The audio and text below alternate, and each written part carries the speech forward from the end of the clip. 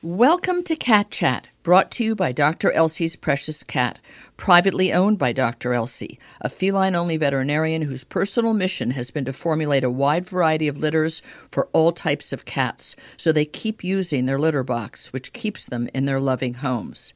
Dr. Elsie has also created clean protein, wet and dry foods that are specifically appropriate for a cat's nutrition needs. I'm Tracy Hotchner, the author of the Cat Bible, Everything Your Cat Expects You to Know. My mission is to entertain, educate, and inspire cat lovers like you to give your kitty cats the best possible life in nutrition, affection, and environmental enrichment, often sharing my conversation with feline expert Dr. Michael Maria Delgado, along with other cat authors and experts. Dr. Elsie's is also the founding and continuing sponsor of my New York Cat Film Festival, which brings together short films from around the world that celebrate kitty cats. The festival premieres every fall in New York City and then travels to theaters across America and Canada, with a portion of every ticket going to local cat welfare organizations with the support of Dr. Elsie's. I am so pleased to be able to share another conversation with Zazie Todd. She's the author of PURR, The Science of Making Your Cat Happy, and she is a scientist in my view. She follows all the other scientists around the world and makes sense of what they have learned. And I think her book is extraordinary because it teaches us all to understand better what smart people are studying and sort of connect the dots. Zazie, thanks for coming back and for all the work you've done on behalf of dogs, cats, and really secondarily many other animals in the process, because you often cite scientists from around the world who have studied animals other than companion animals, but that has informed what those studying companion animals can learn about their dogs and cats. I think that that's an important connection that you make that others miss. Thank you, and thank you so much, because it's always a pleasure to come and chat with you. And yes, I think we can learn a lot from a wide range of different animals, and, we can learn about cats even from what we know about dogs, and vice versa, Yes. Of course. And all of these things can help us in our interactions with the animals. So I really love reading about the science and thinking about practical ways that we can use it in our everyday lives with our pets. And I think you dissect it for us in a way that makes us feel, oh, I'm quite smart. I can understand what Zazie's writing about, but also makes it very digestible and accessible intellectually. So one of the parts of PURR, your book, is about the 5 freedoms and the 5 freedoms from things that are very important to a cat's welfare. And in another conversation on my NPR show, Dog Talk and Kitties Too, we can talk about where those freedoms came from, the Cambridge Declaration on Consciousness. But let's talk about it in terms of cats for today. Can you talk, first of all, about the overarching idea of 5 freedoms, and then we'll go through the 5 so people can think about whether they're providing that to their cats? Yeah, so basically the idea of 5 freedoms is that there are these 5 things that you need to do to have good animal welfare for your pet, but that applies to all kinds of animals as well. And so these 5 freedoms have been around for quite a while, and there's a slightly newer version of welfare which also talks about providing positive experience, because the 5 freedoms are mainly freedom from. So we all think about not letting our animals experience cruelty in any way. Of course, none of us would be cruel to our cats.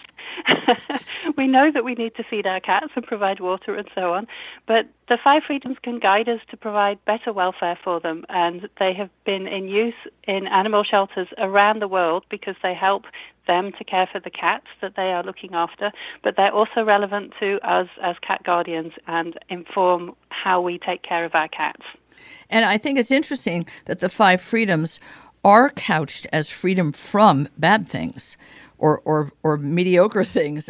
It's interesting because it's a kind of upside down way of thinking. We say, oh, let's provide environmental enrichment, but we don't say freedom from discomfort, which in your book you say, or perhaps it came from the Cambridge Declaration on Consciousness, that it's an appropriate environment, an environment that makes them happy, and yet it's phrased as freedom from discomfort. So didn't that seem kind of like, not a double negative, but kind of a hard way to say a more difficult or complex way to say something positive. And this reflects just how much we've moved on in our thinking about pets. So the 5 freedoms would be freedom from hunger and thirst, freedom from discomfort, freedom from pain, injury, and disease, freedom to express normal behavior. Now, that's a positive one, obviously, and freedom from fear and distress. So most of those are freedom from. They're things that you want to prevent happening to your cat. And then the freedom to express normal behavior. This is so relevant to cats. One of the most obvious examples is when cats are scratching things, because scratching is a normal behavior for cats, as I'm sure you've talked about many times. Right, but it never hurts to have it spoken about again, especially in a beautiful accent. Oh, thank you. So cats have to scratch, basically. A lot of people get upset with their cat for scratching the furniture, and they don't understand that actually their cat has to scratch in order to get a good stretch, in order to take good care of their nails, and in order to deposit pheromones from the pads on their paws. And so it's up to us to provide them with scratching posts that the cat actually likes and which are sturdy and nice and tall, or horizontal if that's what your cat prefers. And because this is a normal behavior, that this freedom to express normal behavior makes it very clear that this is actually an important tenet of providing good welfare to your cat, because it is a normal behavior, so your cat should have the freedom to express that normal behavior. And that's just one example. Of course, there are lots of other normal behaviors that cats like to do, and play would be another one that's very important. And obviously the enrichment activities that we provide are ways of giving cats nice ways to express those normal behaviors, like hunting. Hunting becomes chasing after toys, and it's just giving them those opportunities to do the things that cats normally do. And the things that they're hardwired to do, I think it's something that it's difficult for people to always step back and realize that the cat's brain is hardwired to a number of activities, more benign ones like scratching, or more aggressive ones like hunting and killing, and even eating the thing that you've hunted and killed. And that's hardwired. So if you take that away, you're interrupting a basic need that is part of their DNA. Isn't the right word, because you're scientific, so I'm not going to mess around and mix metaphors scientifically.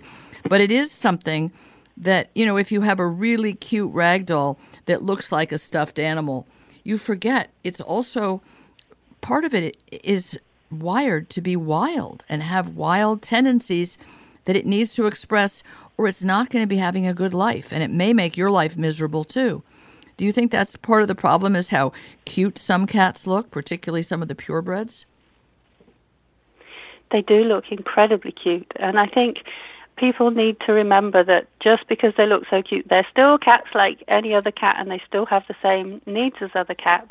And so they do still need these opportunities to hunt, aka play, because, of course, in our lives, we're not letting our cats, unless they're barn cats, they're not really actually having the chance to hunt. But luckily, the chance to chase the one toy or to play with their own toys lets them engage in those hunting behaviors. And the ways, if you watch a cat play with their toys, the ways in which they're playing, it is exactly like their hunting behaviors.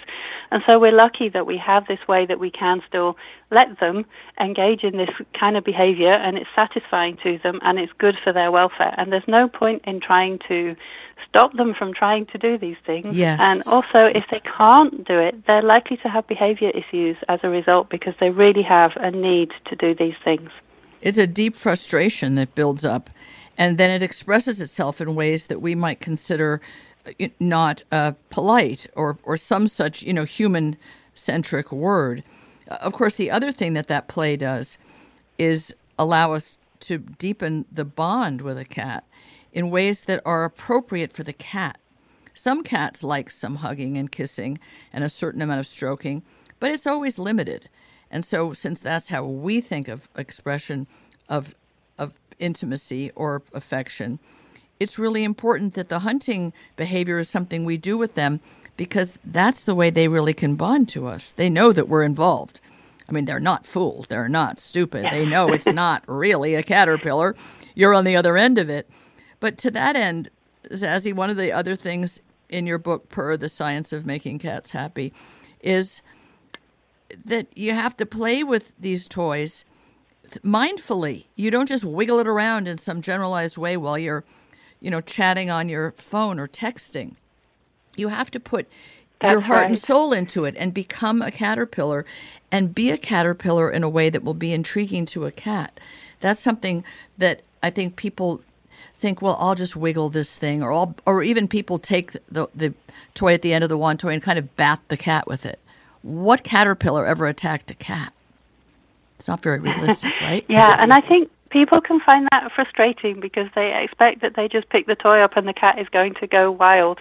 But you have to learn how to play with the cat, and every cat is individual. So if you have multiple cats, you'll probably find that each cat has their own preference for a particular type of toy anyway. And as you say, no caterpillar walks right up to a cat, no mouse goes right up to a cat. There would be something very wrong with them if they did. So you have to learn to make the toy move as if it's a prey item. And that's a skill for us. I mean, it's not hard to learn, but it is something that it takes time to learn. But if you're paying close attention to your cat, you can see when they're watching, and you can see when their butt starts to wiggle, and you know when they're going to kind of leap for it, and that can help you learn how to make it even more exciting for the cat. But it does take time and it does take effort, and you can't do it half-heartedly while you're watching something on TV.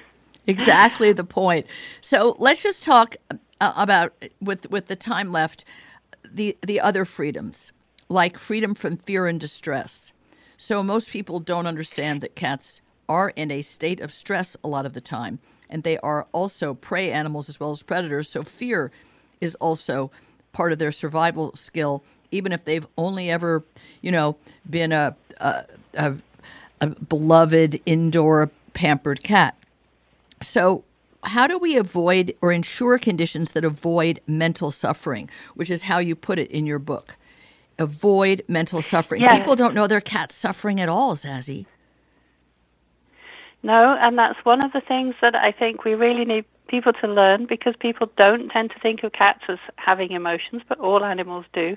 So your cat can suffer, and actually we know that behavior issues from a poor home environment is the biggest welfare issue that's affecting pet cats. And so freedom from fear and distress is really important, because there are lots of things that actually might make cats a little bit afraid or even a lot afraid. And the obvious one people think of is going to the vet, and there's a lot you can do to make going to the vet easier, such as training your cat to like going in their carrier. And there's a plan for that at the back of PURR, if that's helpful. It is very helpful. But also simply giving your cat the chance to have spaces to hide, because the cat's natural response to stress is going to be to run and hide. They don't like to have to face things and fight. Another one would be simply, you mentioned petting, not petting your cat when they don't want it. Thinking about how your cat would actually like to be petted. Most cats don't want to be hugged. Most cats would like petting to be short, and they're going to get a bit stressed out if you're hugging them and petting them for a long period of time. They would like the choice of when to be petted and the freedom to leave when they've had enough of it. So giving your cats choice is really important. And for example, if you have someone come over and your cat runs and hides, maybe you want to show them your cat because you've got this wonderful, cute cat, but the cat is hiding, but you have to let the cat hide, because otherwise if you force them out of their hiding place, they're going to be quite stressed. And if you leave them, actually, they will come out in their own time, and they will be much more cute then, because they'll be cute and relaxed and comfortable. And your friend will believe you that you have a cute cat, instead of thinking, God, she's got a psycho cat. These kind of terrible adjectives that are put on cats who are simply doing what comes naturally to them, self-preservation and survival. And, hauling the cat out from under the sofa or the bed to show the cuteness of it is really counterproductive on so many levels. So, in fact, if you just sit in the middle of the floor, or have your friend who comes over sit in the middle of the floor, cats are naturally curious. They'll be very curious to come out, as long as they aren't being forced to, or as you say, they have choice on their own terms. Yes, exactly. If you get down to the cat's level and give them a choice, and don't stare at them, because they don't really like being stared at either. But then they will come up to you, because they're very curious. Most cats are socialized around people. They're happy to spend time around people, but they really want it to be something that they are in control of and that they have choices of. And that's so important for their welfare. I think that's really, that word is such a touchstone in our, in the understanding that we keep growing and adding to. about all animals, but particularly cats, is choice. Choice really matters. So I cannot recommend enough Zazie Todd's book, PURR, The Science of Making Your Cat Happy. And we've been talking about the 5 freedoms that are in the book, and I think there's a lot to be learned from them. It's not exactly what you think, and that's what makes the book. And I hope this conversation intriguing and inspiring to you. Thank you again, Zazie. Thank you very much. Thank you for listening. I hope this conversation has deepened your understanding and appreciation of cats everywhere. It's been brought to you by Dr. Elsie's Precious Cat, which created their own clean protein cat foods, inspired by the protein levels found in a cat's natural prey, to better satisfy a cat's appetite with ingredients naturally intended for her body. 90% of the protein in clean protein is animal-based, not plant-based as in many cat foods, which can compromise cats' health. Clean protein is the first dry cat food I can personally recommend as a healthy choice, although I always hope that wet food will be your cat's primary diet. Thanks again for being here.